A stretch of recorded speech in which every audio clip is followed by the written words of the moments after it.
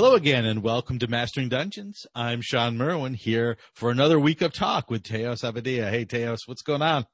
Sean, how are you doing? I'm doing fine. I hope you're well. I am well done, as opposed to rare. Well, that's the way I like to eat people. Wait, I mean... that's the way you like but your tofu. Segue into... this is Van Richten Ravenloft week, so I mean, I think everything is spooky and people are vampiring and things like that. That's right. As of this recording, I will be able to access my D&D Beyond file of such book tomorrow, but 2 days after the show comes out. So we'll have something to talk about next week. But before we talk about that, we need to put Tasha's to pasture. We need to put the book to rest. Yeah. And we have one more thing to talk about. So we'll talk about the feats, the spells, and the magic items on today's show. Yeah. But first, let's talk news. And the big news, of course, is what we just mentioned, that Van Richten's Guide to Ravenloft releases on Tuesday this week, which was 3 days ago or 2 days ago. And I can't wait to read it. Yeah. We get the reimagined Domains of Dread, and as I mentioned in the past, I've been listening to the Dragon Talk podcast, which has had some really good reviews with Wes Snyder talking about the logic they applied to each of the domains as they took a look at it and said, hey, this is just like another domain, not different enough, or the theme isn't clear, or it's antiquated. And they seem to have had, a really good mental approach to why they were making revisions to old 2E material. Mm-hmm. And what remains to be seen is when people really look at it, does that work, right? And that'll be fascinating to see. There are always going to be angry fans. I never worry about that. Like, I don't care. Right. There are always angry fans. That's fine. That's just going to be, why'd you change my favorite thing? But what matters the most, I think, to D&D and to the overall community is whether new players, and really anybody looking at this says, this is neat, I want to do stuff with this. Yeah, and it's been a while since we've had a new setting, because this is really a new setting, right? We had Tasha's, which was all rules. We had Icewind Dale, which was a new part of a setting, but it was still Forgotten Realms, and there was still a lot of canon baggage there that has come from before. So it's been so long since we've seen something really new, like a new setting, a new sort of flavor to dive into. That's what I'm most excited about. Yeah. I'm really interested in seeing how it comes. It was such a sprawling amount of material. Mm-hmm. If anyone wants to sort of momentarily be shocked and have their jaw hit the floor, go out and look at just how much was published for 2nd edition Ravenloft. Yeah. You will not believe how many adventures, source books, box sets were released. It's unbelievable. And I will say a lot of the material was not my favorite. Yeah. I own a lot of it, and it's... Oof. Yeah, I paused playing maybe midway through 2nd edition because of life. Mm-hmm. Life got in the way, and one of the things I wanted to do was still collect a few things, but I wasn't going to buy everything because they were producing so much, so many settings, so many books, so many novels, and so I was like, well, I'll take Ravenloft because I love the the original adventure. AD&D adventure. So here we go. And I bought a couple of products and I realized how many there were. And I went, well, so much for that. And that's a bad choice. Yeah. Well, the first few things that came out, I enjoyed, but and then I was like, I can't keep up. I can't keep up the quantity. Yeah. Yeah. I mean, you name a type of undead, they started making a source book for it. And it was kind of endless material. And yeah, that was one of those things. That was the game we played in 2nd edition. Unless you were wealthy beyond belief and had all the time in the world, you had to choose. Do you do Planescape or Ravenloft? Do you do Spelljammer or Forgotten Realms, Greyhawk? And you just I don't know anyone who could do all of it. You just had to choose and funnel down. And once you were in, you felt committed. Right. Yeah. like I never did Planescape, and I was always looking at Planescape, sideways, kind of like, I wonder if I should have chosen that. Right, God, right. I should have done that. Oh well. Well, you mentioned Dragon Well, Talk. There is a possibility that we will be hearing you on the next Dragon Talk if it drops as we assume it will. So what did you talk about on Dragon Talk? Yeah, it was really fun. So Shelly Mazzanoble, co-host along with Greg Tito. Shelly has a segment called How to Be a DM, which sometimes has the subtitle, Will Shelly Ever Be a DM? Which makes it kind of fun because she comes at it from a very I don't know how to DM, tell me how. And there have been some really cool guests on the show, so it was really neat to get to be on. And what I did, what I had proposed to her, is that we go through creative, collaborative campaign creation. Mm-hmm. And so this is where, instead of the usual thing where a DM, you sit down and you spend hours working out your world. It's a chain of islands and there's pirates and whatever. And then you just start playing with the players, and the players slowly learn about your world. But the reality is that usually they don't remember a whole lot. Mm-hmm. And so what we did on this podcast is I gave her a 6-step process that I use for working with your players to actually create that campaign. Mm-hmm. And the process can also be used with a published campaign. So you can do things like, if you think about when we talked about Rime of the Frost Maiden, mm-hmm. How you would take that book and say, hey, everybody, I'm going to run Rime. But here are the 10 towns. Let's collaboratively decide which ones we like. Mm-hmm. Let's come up with some cool details about them that colors it to what we want out of the game. Let's come up with some themes that we want to see happen. And so it's a whole 6-step process that takes you through how to either take your own setting or publish setting and make it your own. And the point of it is that what I found when you do this is it's a drastic improvement in player engagement because they have a personal stake in it. They look forward to seeing the things they came up with, and yet you still have plenty of latitude to add secrets and stuff like that. And what we did on the show is, after going through the process, Shelly and I made a fantasy version of Seattle that had clockwork elements. Oh, nice. So we went through the process and applied it to fantasy clockwork Seattle. And there was some great stuff. I think we were both a little nervous of will this work well, kind of being recorded live like that. But it was super fun. We really had a great time. And at the end of it, I said, I'll write this up. I'll write the guide up, and I'll write up, what we came up with. Mm-hmm. And make it available to anyone who joins my mailing list on alphastream.org. So whenever the show goes live, you can do that. You join the mailing list and you'll get this guide for free. Sweet. I'll also have it drive through if people want to just buy it outright. But it was a lot of fun. It went really well. I think the show is going to be a neat one to listen to. Awesome. So when the show drops, take a look and see if it's there. And if so, sign up for Teos's mailing list and get the goods. The goods are also what the Adventurers League are looking for in a new community manager. They're having an open call for someone to come join their team and serve as an advocate for the DDAL community, as well as an official voice of the DDAL team. This position would focus on social media management and influencer relations, working closely with the senior DDAL community manager, responsible for engagement strategy, content planning, and rules feedback. So if you have been wanting to sort of take that first step into the RPG community and the RPG industry, this is a good first step. And you don't even have to be a rules mm-hmm. expert guru. You can be just a friendly person. Yeah.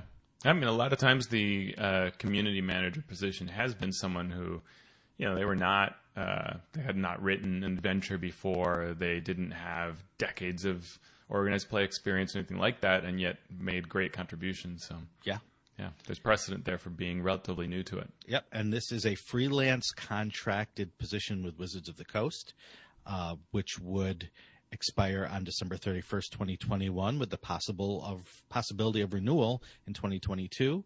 Pay is $2,000 per quarter with an additional $500 stipend for professional development. So, as a former Adventurers League administrator, it's a great experience, lots of fun, a great team to work with. You get to, work with not only the other Adventures League administrators, but also Wizards of the Coast employees you'll sometimes interact with. And, it's a good way to contribute to the hobby if you love this hobby that we all seem to enjoy. Yeah. It looks like they'll also do the usual thing where you get the major books sent to you as part of it. Oh, yeah. So that's not bad. I think they say the expectation is 8 hours a week. We'll see. That the person, whoever it is out there, when you get this job, you let us know whether that works out, because I think that's the hardest part of being an AL admin is that time's never what it seems like. But maybe this is different. Who knows? Yeah, I refuse to comment on the grounds I may incriminate myself. I know I have not been an AL admin, and I know lots of AL admins, so I'm glad to say that I'll stick by what I have said. But one of the things that I thought was super interesting about this role, it has things like, okay, you maintain the Twitter account and you have a posting schedule and you monitor the Discord channels and all that sort of stuff, and you have some say, you suggest improvements and all that kind of thing. Blog posts on Yawning Portal. But then it also says, create initiatives for influencers to use DDAL adventures in streams and podcasts. And I'm glad to see that, because that has been a thing that, lots of streams are running one-shots or sort of short campaigns. Mm-hmm. And AL is actually really great for that, right? It gives you a lot of great structure upon which you could either do a one-shot or do a sequence of adventures and stream them. Mm-hmm. And that would work for everybody. They get a free adventure and you get to have Adventures League promoted. So I'm glad to see that there is that emphasis. I think that's great. And it'd be neat to see more streams and podcasts that are running AL, right? Yeah. I think it'd also be an aid for DMs who run AL, because they could get a preview that way, right? You listen to someone play or watch someone play the adventure, then you run it. That's way easier. Yeah. I know that Roll20 did something like that with Defiance and Flan. And I can't watch other people play my stuff. I couldn't do it. Yeah, it's just too nervous. So I don't know how it went, but they obviously at least did it to, since it was Roll20, I assume they were doing it to show how you could use their tools, and so on. Yeah. But it's welcome to the 21st century of RPGs and D&D, right? We need to get our celebrities playing so we can market, and it's totally fine. It's the reality, and if you can get someone to play your game, good luck. Do it. It is, though. There's this fine line between new BDM gets the books sent to him, right? Mm-hmm. Which is awesome. He gets the books for free. D&D sends him stuff, and he'll do these Twitter walkthroughs that are immensely popular. Mm-hmm. And he goes in detail. I think the way he does it gets people super excited about this, right? Mm-hmm. And then you have some folks that literally go, "Hey, thanks Wizards for sending me this book." Mm-hmm. And I can't help but think to myself, is that really worth sending the book to that person? Here's a screenshot of me holding this. Done. Is that really influence? Maybe it is. I don't know. You at home, the listener, can tell me whether just seeing a random person hold a book up is that. Because for me, if I were Wizards, I'd want more new BDMs holding up not just my book, but getting me excited about it. Right? Yeah. When Newbie talks about, because he's got the Van Richten's guide, when he's been going through that, I get excited about it, and I think, man, that was really smart to send Enrique that book. Right. That's awesome. But I don't know about the just, here it is on my shelf, Yeah. And especially sometimes they'll even say things. They'll be like, thanks WizKids for sending me minis. I don't use minis, but these are pretty. Really? WizKids, if you send Teos your minis, you will get some in-depth reviews and all sorts of stuff, I promise. So, next is something that you added to the news about how to prepare larger adventures. Yeah, Mike Shea mentioned this because Luna, also known as Luboffin, on her YouTube channel, talks about how to prepare a large D&D adventure and cites Mike Shea's excellent books and adventures as part of it. But the main emphasis of it in this YouTube series, this YouTube video, is how to run a big adventure like Curse of Strahd or Tomb of Annihilation, acknowledging that this can be quite overwhelming and having a process is helpful. And I love her first advice, which is she says, if you're a brand new DM, I don't know that you should start with a big book like this. And that's a really good read, right? Which is that if you're, unfortunately, and I think we've talked about this a lot, it's a shame that the big books are not easy to run. But often the beginning of these books are actually quite hard to juggle, right? You end up with a bunch of NPCs or strange situations, and for whatever reason, they are not easy to run. And there is a lot of information. So her first advice is great. Start with something smaller to get the feel for 5e, then move on to one of these hardback books. And she also talks about the importance of choosing a theme you like. Like she said, hey, I'm running Tomb of Annihilation.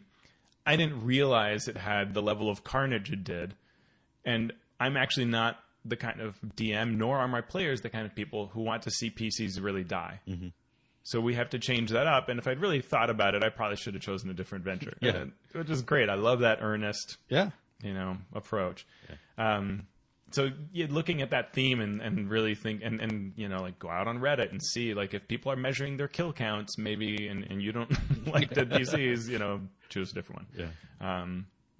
And I love Tomb, but that is a thing that is hard about it. You have to be kind of okay with that or make the changes. And then she goes through a process of review, like skim the book first, don't worry about the details, just kind of quickly get a feel for it. And I like this technique. Write out your summary of the story you just skimmed. And she says what this does is it helps you identify gaps or logic issues that you haven't comprehended. So if you're writing out Tomb of Annihilation, they're going to go here, they're going to do this, and you're like, well, I don't know how to get from here to here. Now you need to go back and figure that out. And it may not be your fault for not understanding. Maybe that the adventure is a bit obtuse in that regard. And so you go back and work through it, and now you've got that high level. And I think that's great. If you can say it out loud, what's supposed to happen in this adventure, then you've got a real good vision for it. Yeah. Other insights are to make a list of key NPCs and villains and their motivations. Very cool. And after you've done this, go back and reread the first chapter and actually prepare to run that. And she points out that usually the first chapter is quite lengthy, so you can now just be running the campaign. And then you can go and sort of progressively reread other pieces. And lots of good advice, like skipping parts you don't want to run. So it's a good video. I'd highly recommend it. Link is in our show notes. Awesome. Good job, Luna. And so, that is on YouTube. Also on YouTube is Jeff Talks RPGs. That's Jeff Stevens' show. That is on Ginny Loveday's YouTube channel. And the most recent episode talked about industry pay rates, where Jeff assembled luminaries such as Anthony Joyce, Mike Shea, Ryan Service, and some guy named Teos to discuss this issue of industry pay rates. And this is the discussion that is pretty much continuous, or at least it comes up, it seems, every 6 months or so. And it's funny because, people who I follow on Twitter, who I agree with explicitly, don't even agree with each other on this, or at least come at it from different angles.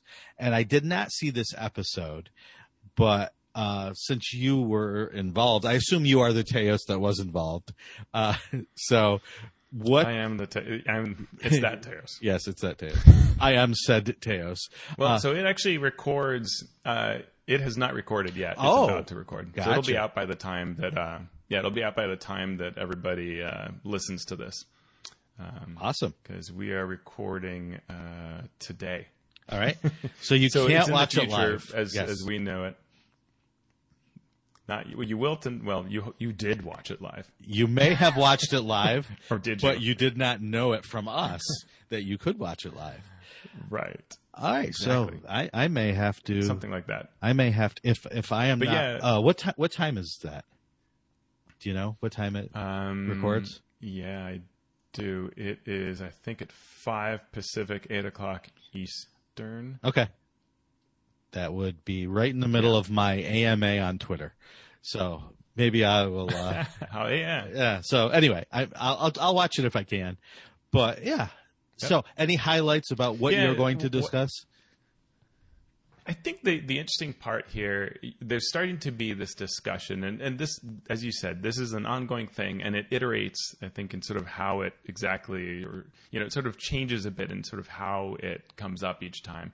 And I think one of the questions right now is, should there be a real minimum based on, say, word count?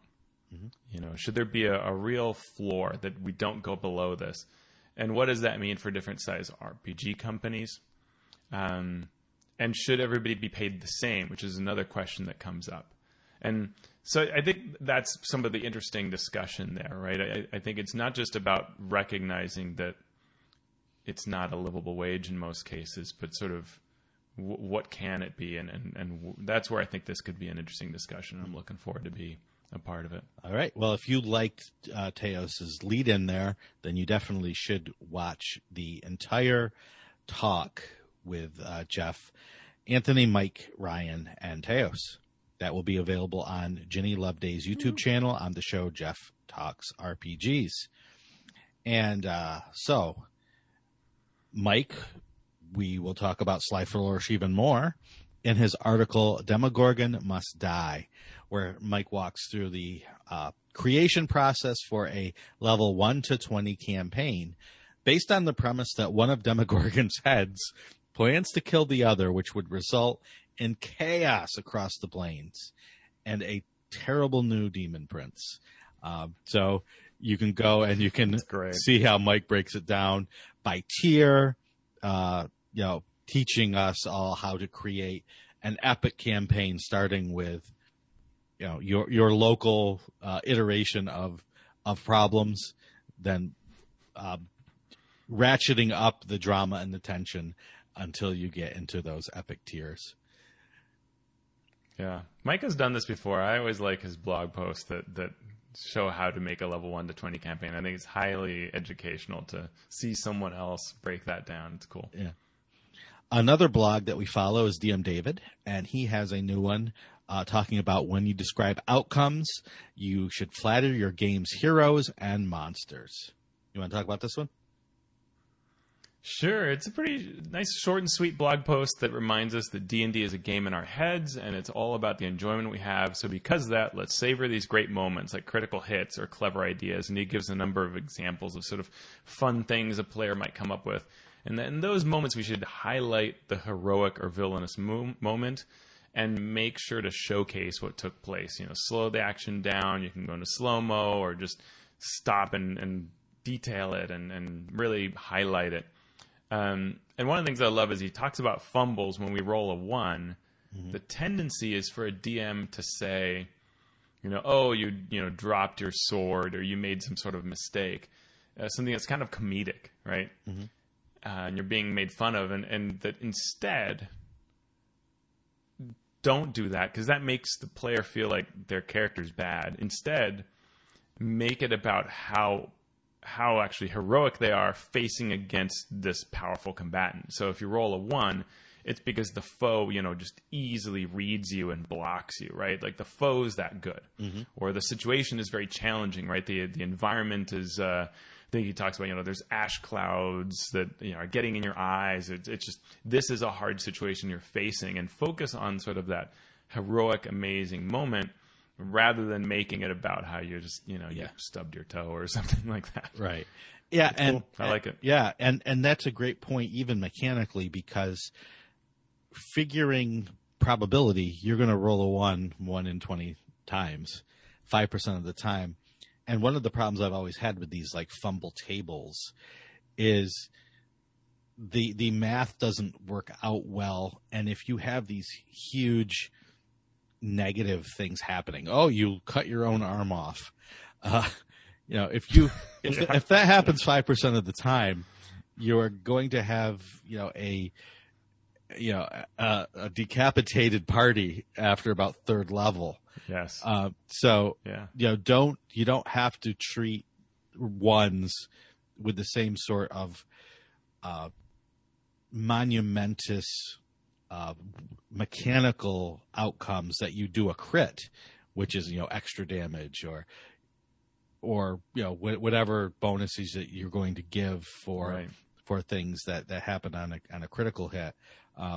So I love this idea of narratively using that to not be mechanically detrimental or story-wise mocking, but play it up for the dramatic effect that it could have outside of those things. And like I was watching the movie Hero. No, not Hero. No, I can't think of the name. It's an Asian movie with Jet Li, and where they're trying to kill the emperor, and there's sort of two iterations of this. But in it, there are these things where one of the characters will make they'll close their eyes and block a blow, right? And there's no great way to represent that in D&D, but a one can actually be how the monster the villain can literally close their eyes and block it, right? Like they just do this amazing thing, and that can be your one instead of you drop your sword or get it stuck in a barrel. And so I really enjoyed that idea. I'm gonna have to use that more. So, thanks, David. Yes, thank you. And thanks, listeners, for letting us walk you through the news this week. And now we are going to finish our Tasha's Cauldron of Everything review by looking at feats, spells, and magic items. We're going to close out the book by reviewing the options that particularly caught our eye. And I think we're also going to sum everything up by talking about Tasha's, the book as a whole, and its place in the game coming out at this point in the game's history. And the game's flow, the offerings that have been put out so far, and where Tasha's sort of fits in. But let's delve a little deep first and talk about some of the feats that we saw. The first feat that we're going to talk about is Chef. And this one caught my eye as well.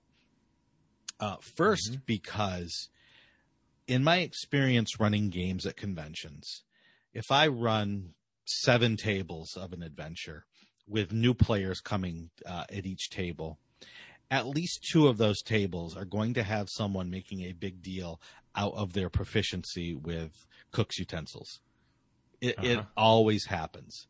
And it's fun because I always ask, well, okay, we're doing character introductions, and someone will be, and I'm proficient in cook's tools, and I cook up. So I'm like, okay, what's your favorite recipe? And some of them have their answer ready, and sometimes, they have to make it up on the spot, but it's always, here's your inspiration for, being cool. So people are dialed in for some reason to this. When I had doing backgrounds, they made backgrounds, and at least 2 of them made the chef background. So there you go. Right. Perfect. So what were you going to say?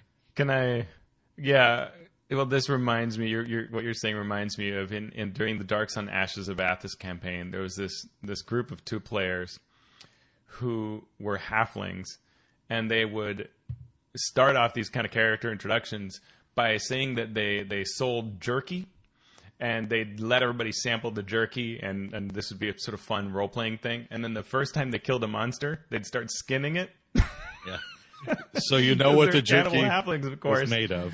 Yeah. So what the jerky, and it didn't matter, if it was a guard that had been killed, whatever, it doesn't matter. It's jerky time, and they'd start seasoning it and all this. And it was just this role playing thing, and they played a lot of these adventures. You'd see them from table to table, and just the jaws dropping when the players who had not realized what was going on saw what was going on. That was my favorite chefs right there. Yep. So chef as a feat, here are the mechanical benefits. You get a +1 to your constitution or your wisdom, proficiency in cook's utensils, and when you take a short rest, you can cook a special food, provided you have the ingredients, and you can prepare enough of this food for a number of creatures equal to 4 times plus your proficiency bonus. So at least 6 starting at first level. Well, there's your whole party usually. At the end of the short rest, any creature who eats the food and spends 1 or more hit dice to recover hit points regains an extra 1d8 hit points. The second, or at this point, 4th benefit is that if you spend an hour working or when you finish a long rest, you can cook a number of treats equal to your proficiency bonus. These treats last 8 hours after being made, and if a creature uses a bonus action to eat one of the treats, it can gain temporary hit points equal to your proficiency bonus. Whew. So the first thing that I'm thinking is, that's 4 things with this one feat. That's a lot. You're almost this should be a background, right? This should be something else entirely. It's something. Because if you have a feat like this, and you also have a feat that's one line that gives you, you can speak two extra languages. You're already making these things unbalanced with each other, relegating some feats to just uselessness, and then this feat to grand. It's almost like a subclass at this point. I mean, it's like half your party is going to be chefs when it's this good. Right. And the thing is, 5e, you sort of, when you start looking at feats, you realize that 5e, it sort of has some inflexibility in its design, right? Like a feat, if it provides a benefit to an ability, then shouldn't be that strong. Mm-hmm. Or it should be something that you use periodically. It does something like, oh, you get a +1 ability score, and you can read lips, and you can imitate someone's voice. Right. Okay. Mm-hmm. But if you want really strong benefits, then it shouldn't give you an ability bonus, because people are looking for that ability bonus. It's a big thing, because otherwise, anyway. So this is just too much. Ability bonus plus the ability to regain extra hit points when you rest, plus temporary hit points. Yeah, it's a lot. It just escalates things. And the thing is, it's not like this is hard to compare. We've got, the Bard has Song of Rest. Mm-hmm. So we're also intruding on another class. Yep. Or we're stacking with it. Because if you are a Bard, now you're like cooking and singing or inspiring or whatever. And that's, your players are constantly recovering more hit points than you'd expect. And then you got the feat Inspiring Leader, which already is just a single thing, where all the Inspiring Leader feat does is grant level plus charisma temporary hit points after 10 minutes of being inspired. That's... Yeah, I feel like... I'm not sure here... Go ahead. It says you can spend an hour of work, or when you finish a long rest, you can cook a number of treats. It doesn't say you can't spend 3 hours of work to get 3 times the treats. True. And they only, maybe you could have a ton of these. Exactly, and they only give you temporary hit points equal to your proficiency bonus. So at that first level, +2. Not groundbreaking, but with everything else, it's too much. And people would say, well, it's only 2 temporary hit points. Then why even bother doing it? Right? It's. I love, as you said, jokingly, punningly, I love the flavor of this. I like the fact that you are the chef and you can do this, and it does give you something, but it's too much of. It's almost like they're trying to sell this. It's like, we really want you to use this, so if we give you this one more thing, will you take it? If we give you this one more thing, will you take it? Just too much trying to sell this feat, I feel. Yeah. Anything else on the chef? Yeah. Should we move on?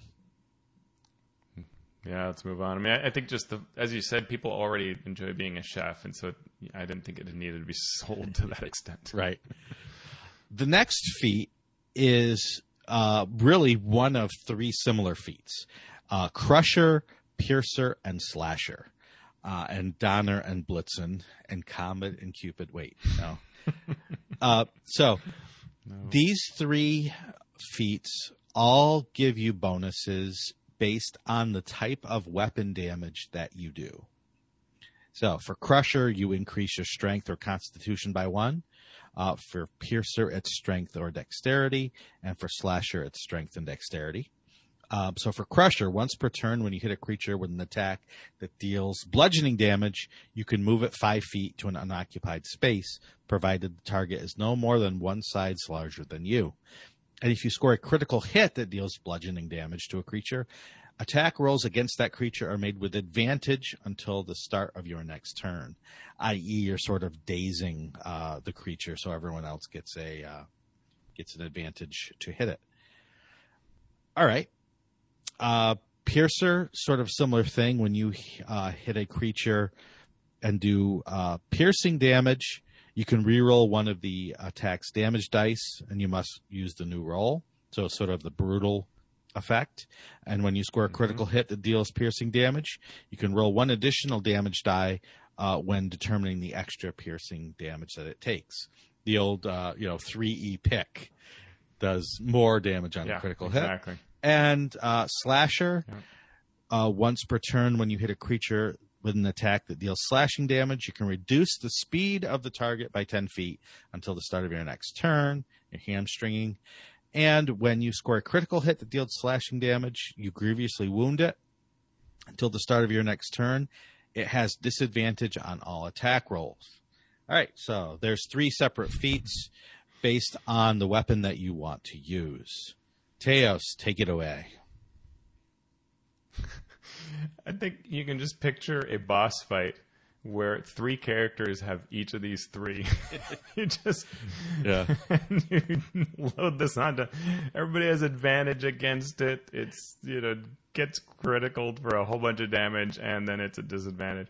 The thing is, I just don't know that the game needs this. It's the kind of thing that is generally going to be taken, like if you're a character that's not focusing on damage, you're not taking this. The person who's taking it is already doing a brutal amount of damage to everything around them, probably, and then throws this on top as just extra, stuff that now crits have these extra bonuses. Yep.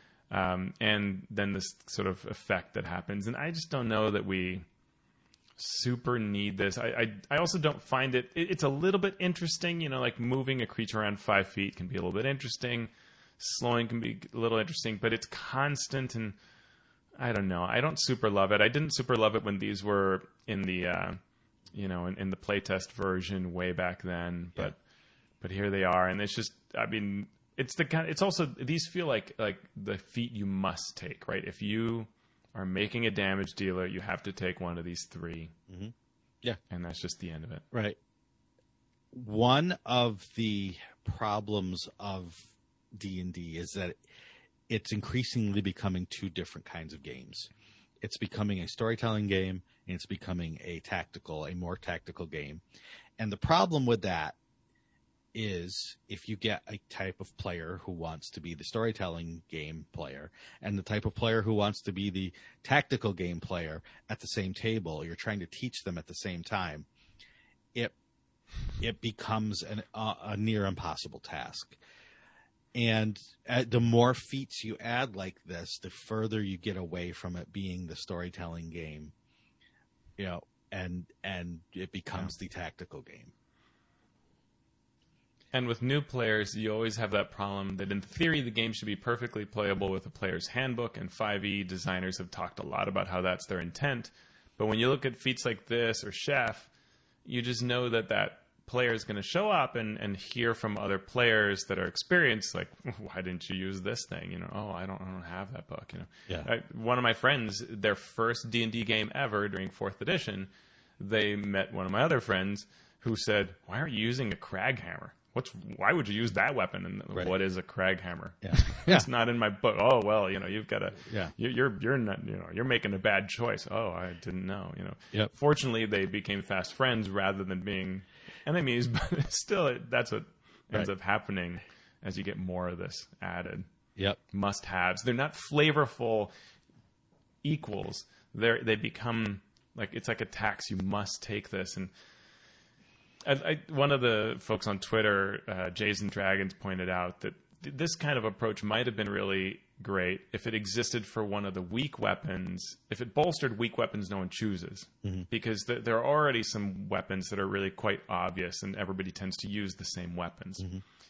And, what if instead they bolstered the weak choices? Then that could have been more interesting, right? To see a greater variety.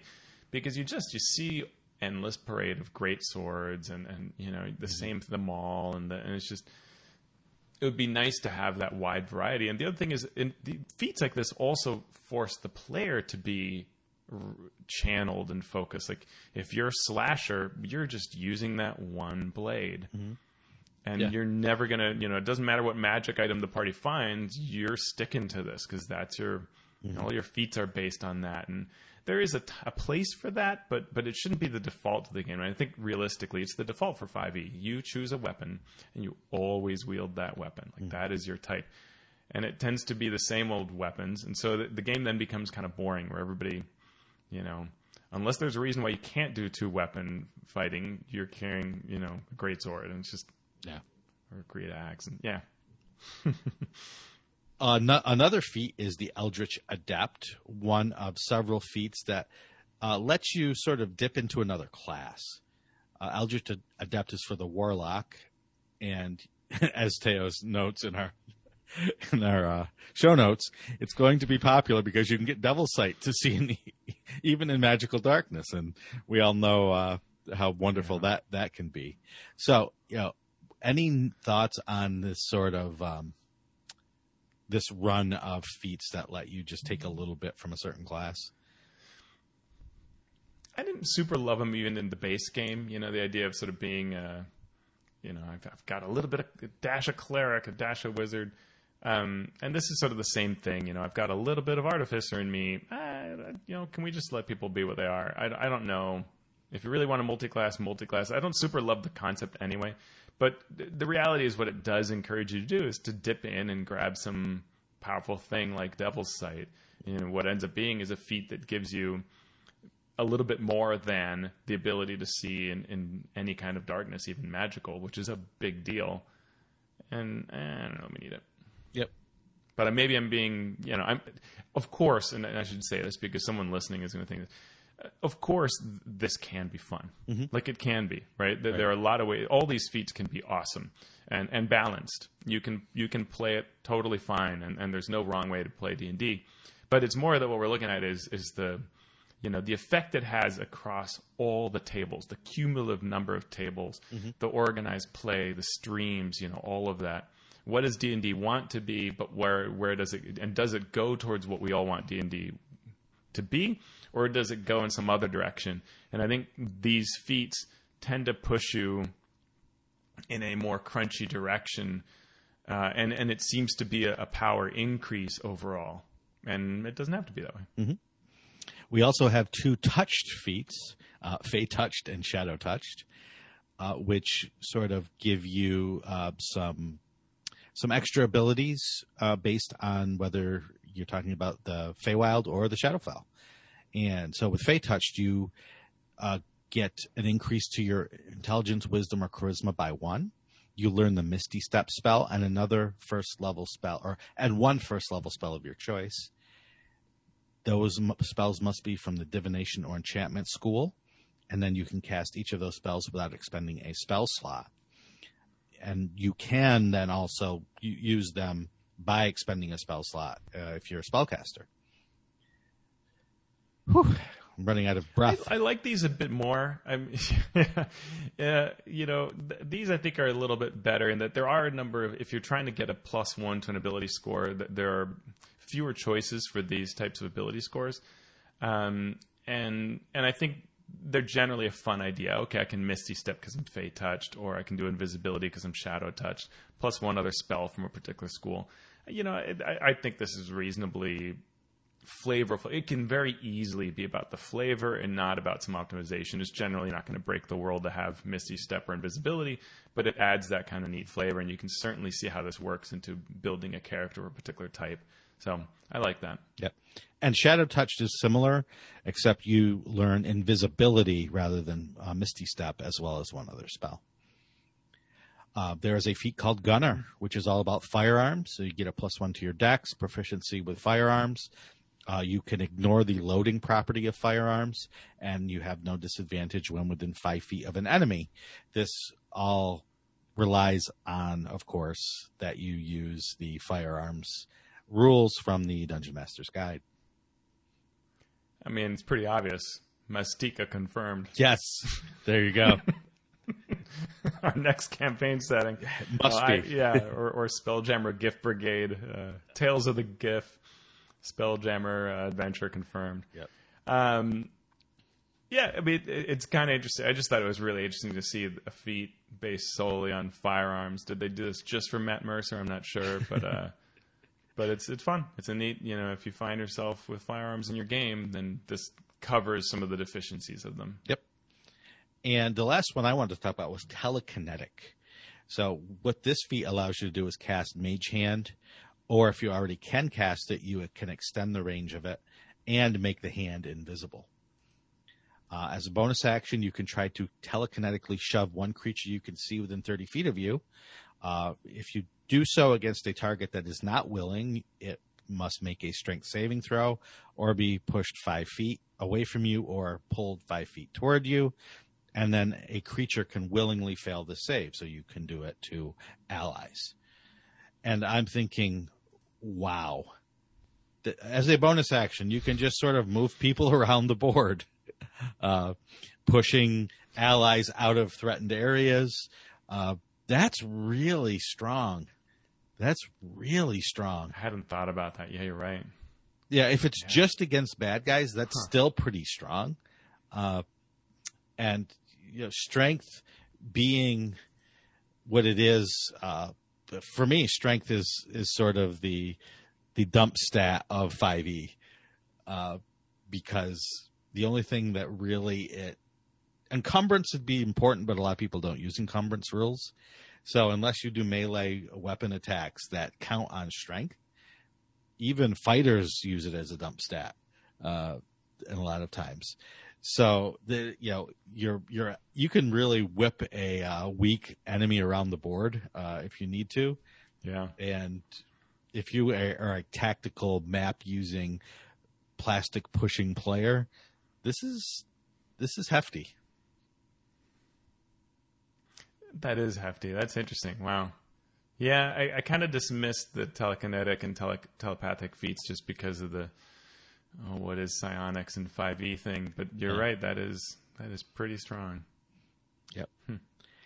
So we've talked about feats. Let's quickly look at spells and give our thoughts on some of them. A lot of them were spells that have been around for a while from previous books. There are a couple of new ones that we wanted to mention. Is there any one that stood out to you, Teos, that you wanted to mention right away? I mean, so one thing is we get a couple of these psionic spells that are, this 5e psionic is magic, maybe kind of thing. We get Mind Sliver, which sorcerers, warlocks, and wizards can get as a cantrip, and it deals 1d6 psychic if they fail their int save, and they also subtract a d4 from the next saving throw they make. Kind of interesting. Then there are there are 16 non-cantrip spells, I think it is, and 9 of them are summons. Yep. Which tells you the emphasis here. There's not quite a summon at every level, but really close to it, and a lot of them at 4th level. Yeah. And all these spells. Let me back up. One thing that's really cool, I love this. I don't know why we didn't do this before. Is there is a table in the book of all the new spells that lists the level, the name, the school, whether it has concentration, whether it's a ritual, and the class. And it's a really nice way to see the new content. Yep. I like that table a lot. Yeah, that was useful. And the so these summoning spells, different classes get them. I think maybe everybody except an artificer that's a caster gets a summon spell. And what they are is a new type of spell that changes away from what 5e had done, which 5e had been, hey, you summon a creature of a type, go look at the monster manual and page through all the options and choose one.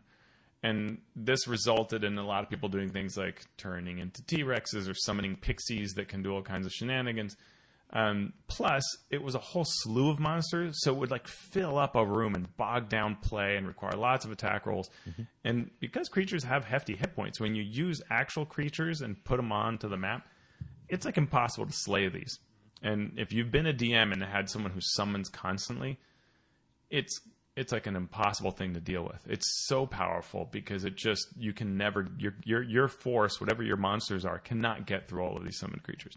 So this new approach is a single thing is being summoned, and the hit points are lower. And what's neat about the design, and I do like the design. In fact, it makes me want to make a character that just casts these spells to see how it works, to test it out. I might have to do that to see how good or bad this is. But each spell has 3 flavors to it. So, for example, level 2, Druids and Rangers have Summon Beast. This is the first of these summoning spells. And when you cast it, you choose whether you want it to be land, air, or water. Then you have a stat block that's right there in the spell. And it varies depending on the type and whether you upcast it. So your hit points are 20 hit points if you choose air, 30 if you choose land or water, and then if you upcast it, that might get increased. And your AC is 11 plus, say, the level of the spell. And if you chose air, it has flyby, where it doesn't provoke when it attacks and moves past. If it's water and land, it gets pack tactics.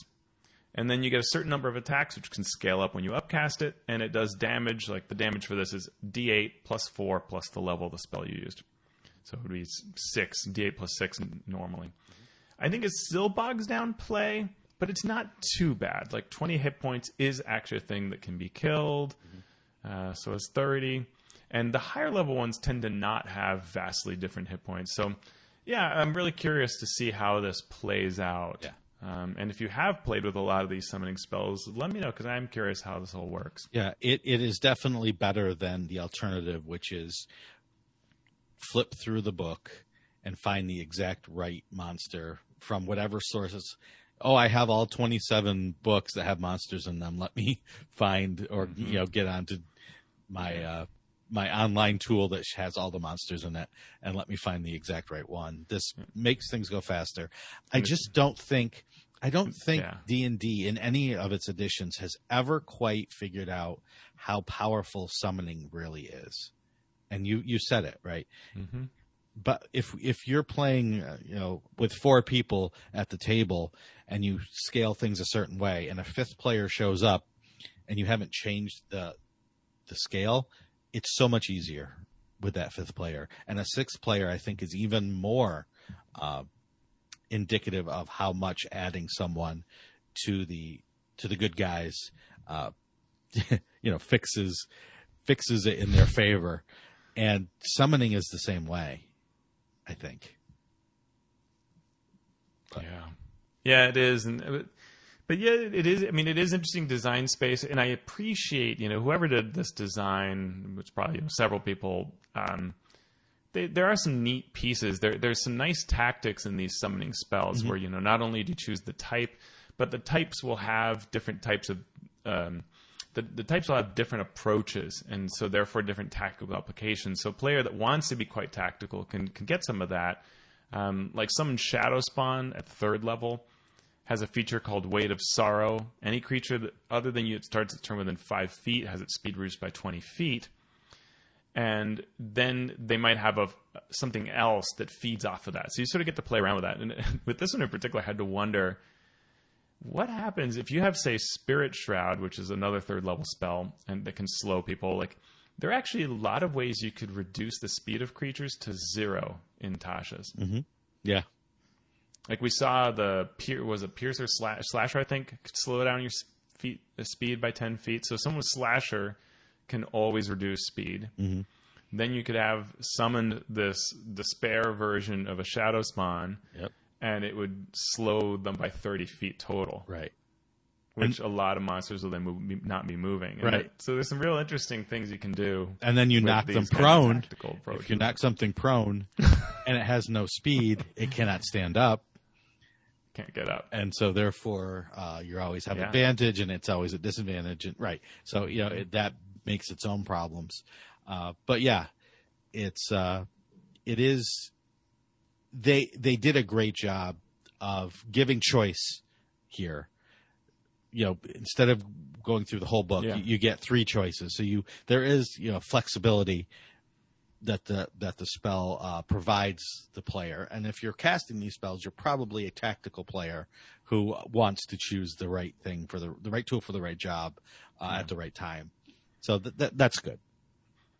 Another spell I wanted to talk about. I should say all these summon spells, before you do that, just all these spells last 1 hour, which is worth keeping in mind. So you can, in the right setting, get them through several rounds, several combats if you're like in a dungeon environment. It's worth noting. Yep.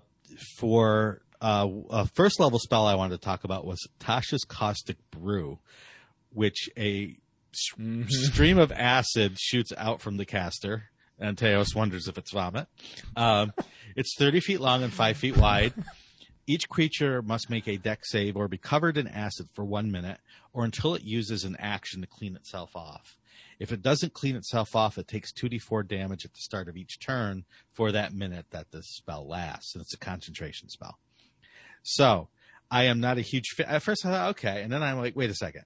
So you could get multiple, at least 2, and usually multiple foes, which will be taking these 2d4 damage with a first level spell. And if you don't want them to take that damage, you have to use, as a DM, use your action to stop it.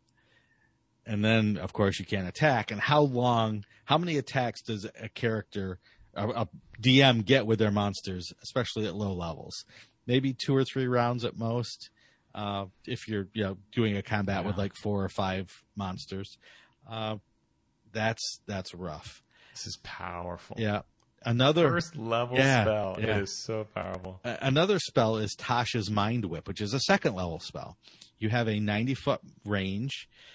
The monster that you're attacking or the creature you're attacking needs to make an intelligence saving throw or take 3d6 psychic damage, and they can't take reactions until the end of the next turn. In addition, if it's affected, it can only move, take an action, or take a bonus action. You have to choose one of those things. And when I'm reading these spells, what I think to myself is, and when I create spells myself, what I say to myself is, if I'm creating this spell, how would I feel if I was a player and this spell was used against me every round? Would I be happy about that? Would it absolutely make me pull whatever hair I have remaining out of my head? If that's the case, I don't want to make this spell. Because as a DM, you want DMs to be able to have fun. And most DMs will happily roll along getting their monsters absolutely creamed, because that's what the game is, right? You're telling a fun story and you're letting the players do their thing on your monsters. But every once in a while, you just like to have fun as the DM too and do something. It doesn't even have to be tremendously. If you are taking actions away from your DM every round, it becomes less fun for the DM to play the game. So absolutely. And both of these spells say that to me. I have to make a choice as the DM. Am I going to take another 2d4 damage for this creature that only has 10 hit points? Am I going to give up the action they could take to not take this damage? Or in this case, am I going to have to make a choice between moving, bonus action, and a regular action? It's just more on my plate as the DM.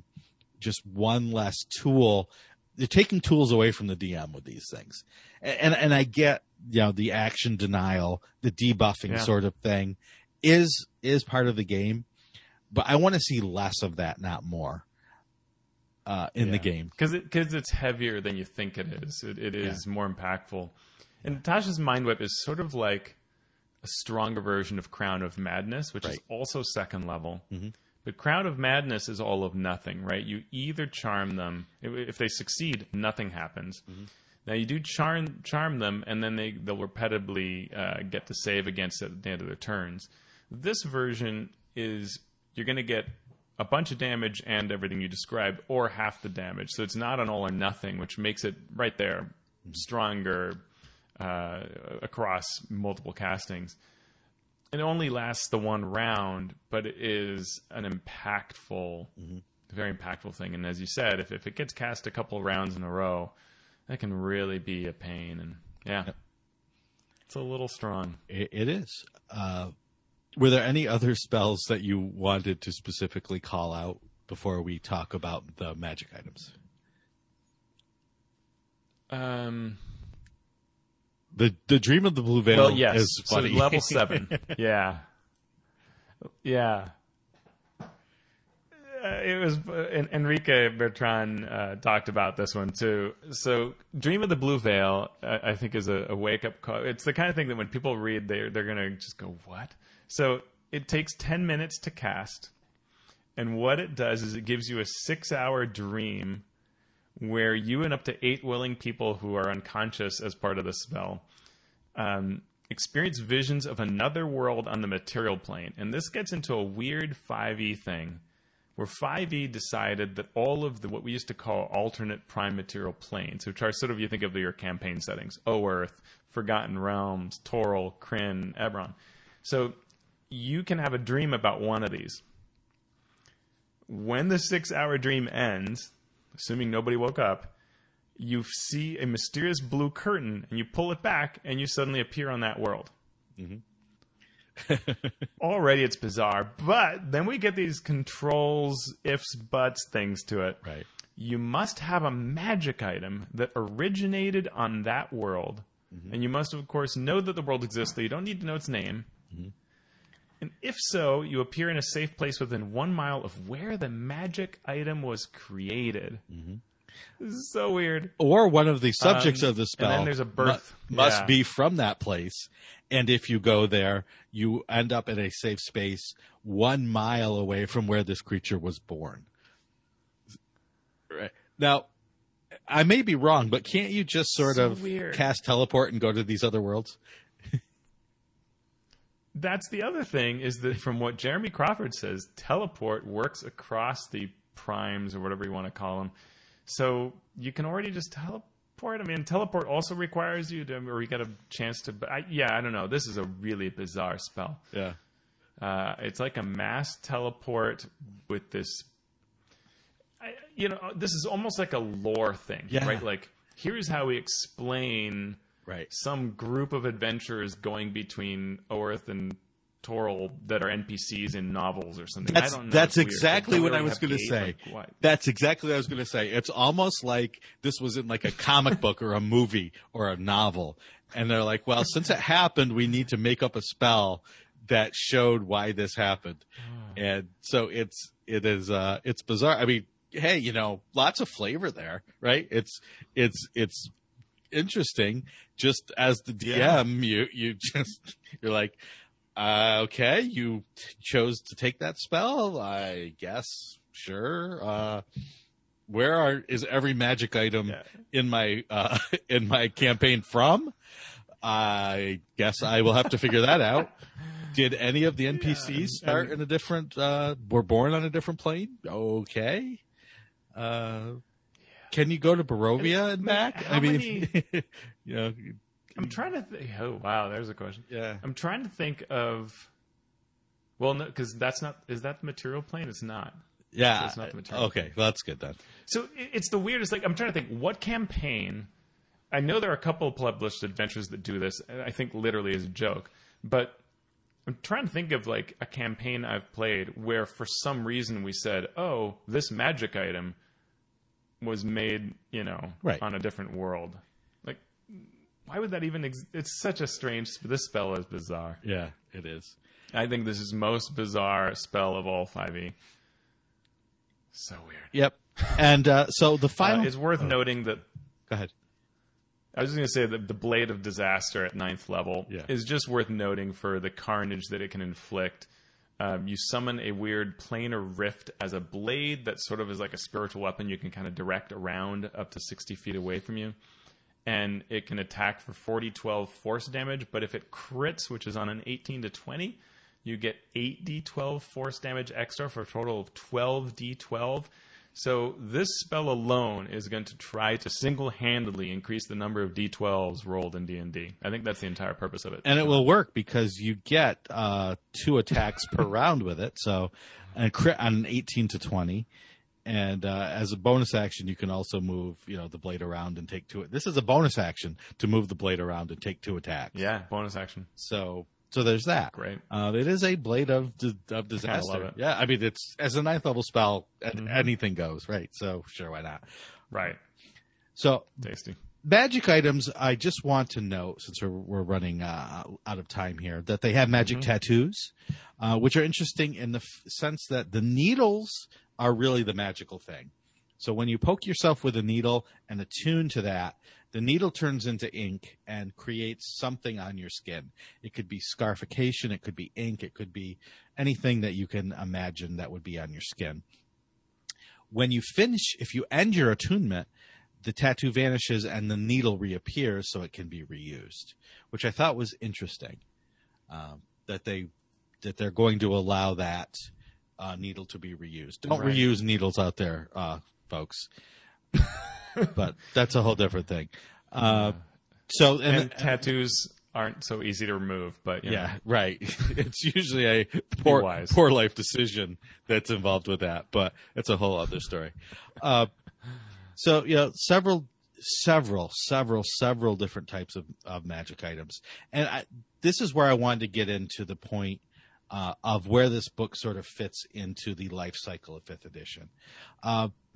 If I read any one of these spells or feats or magic items individually, I just happened to come across it in my normal day and I read it, I'd be like, okay, cool. When I read all of these things, one after another, spending a whole afternoon doing so, it's just too much. It seems like there is getting to be too much for my brain to handle, and it may be because my brain is degrading rapidly in my old age, but that's not actually true. There's just so much happening. No, I hear you. You know, and I don't know what. and it always shoves the game in a certain direction. It doesn't just happen on its own. It becomes the fabric of what the edition is. Mm-hmm. Yeah, because the newest thing is where people's attention is going to be. And it makes me not want to DM when I read this. and I know that it's a temporary thing, right? It's just overload. But it, as a storyteller, as a DM who is trying to run a fun game for several different groups of people of several different play styles, I can't comprehend all of the nuances of what all of these things are going to do to the game, to the point where normally we'd sit here, okay, this is what it's going to do. This is how it's going to slow combat down or speed combat up, or, and it's just so much to try to take in that it's impossible to even judge it. Yeah. I think if you step back from Tasha's, if you pull back and look at Tasha's as its whole, and it's true in the feats and spells and magic items and all that, you see certain things really kind of rise to the fore. Bonus actions, reactions, these are treated more and more as the fuel that every character has access to, and it starts to feel a lot of like 4th edition's minor action or quickened in 3rd edition, where you feel compelled to have it. Right. And they're literally magic items that are only good if you don't already use your bonus action. And if you don't, then this is like almost a must-have. And the game shouldn't...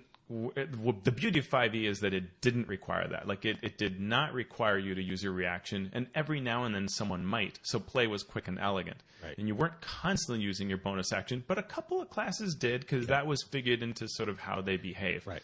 And now it's like every subclass is filling in these slots, every magic item. Yep.